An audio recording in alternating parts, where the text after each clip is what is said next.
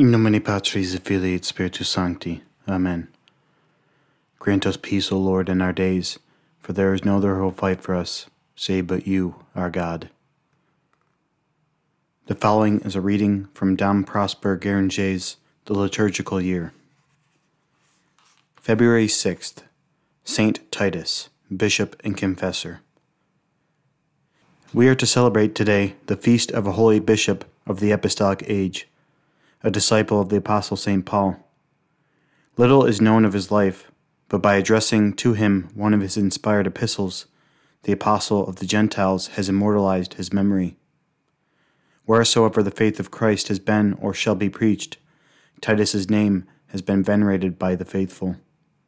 And as long as the world lasts, the Holy Church will read to her children this epistle, which was written indeed to a simple bishop of the Isle of Crete, but was dictated by the Holy Ghost, and therefore destined to be a part of those sacred scriptures which contain the Word of God.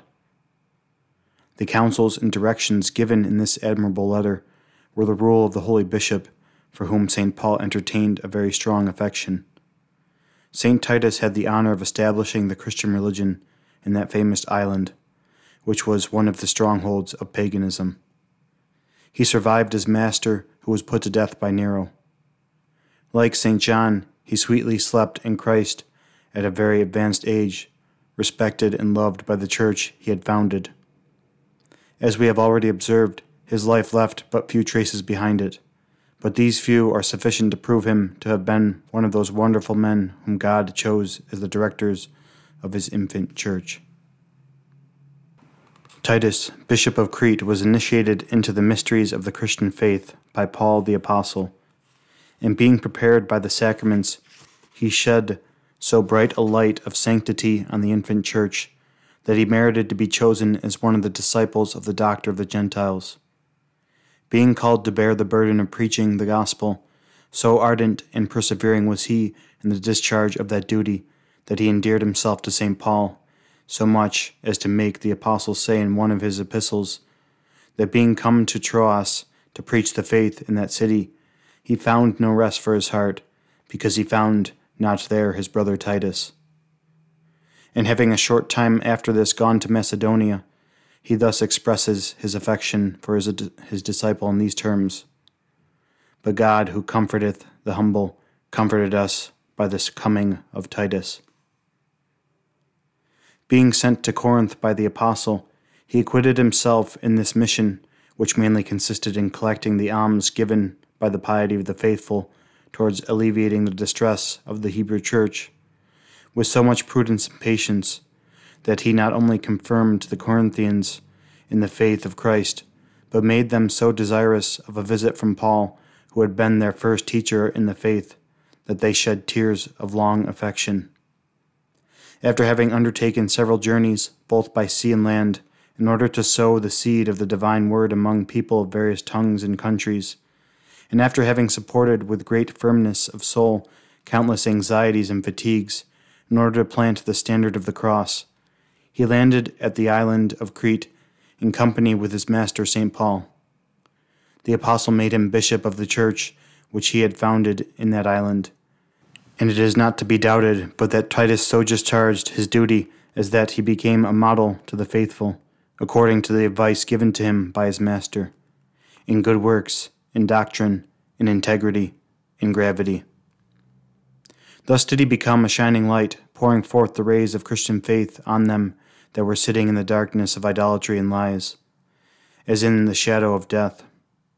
Tradition tells us that he passed into Dalmatia, where he labored with extraordinary zeal to enlist that people under the banner of the cross.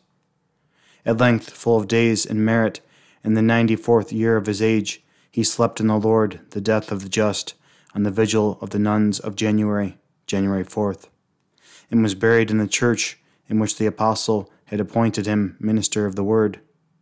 St. John Chrysostom and St. Jerome pass great eulogium upon this holy bishop, and his name is inscribed in the Roman Martyrology on the day above mentioned. But the sovereign pontiff Pius IX ordered his feast to be kept by the universal church. Favored disciple of the great apostle, the Holy Church has decreed that one of the days of the ecclesiastical year should be spent in celebrating thy virtues and offering thee our prayers. Look down with love upon the faithful who glorify the Holy Spirit that gave thee thy rich graces. Thou didst discharge thy pastoral duties with untiring zeal. Every quality enumerated in the epistle addressed to thee by St. Paul is required in a bishop was possessed by thee. And thou shinest in the crown of Jesus, the Prince of Pastors, as one of the brightest of its gems. Forget not the church militant, of which thou wast one of the first guides. 1800 years have passed away since thou wast taken from her. During this long period she had had sufferings and trials without end. But she has triumphed over every obstacle, and she continues her glorious path, saving souls and offering them to her heavenly spouse. In this will she persevere doing until her Jesus comes to stop the course of time and open the gates of eternity. Meanwhile, O glorious saint, she counts on the aid of thy prayers and the great work of the salvation of souls. Ask of Jesus that he send us pastors like unto thee. Pray for that island which thou didst convert to the true faith, but which is now buried in the darkness of infidelity and schism.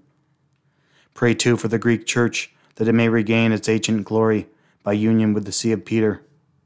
Hear, O Titus, the prayers of the Pontiff, who has made thy name be venerated in the liturgy throughout the world, in order that he might draw down peace and mercy upon the world by thy powerful intercession. In nomine Patris et Filii et Spiritus Sancti. Amen.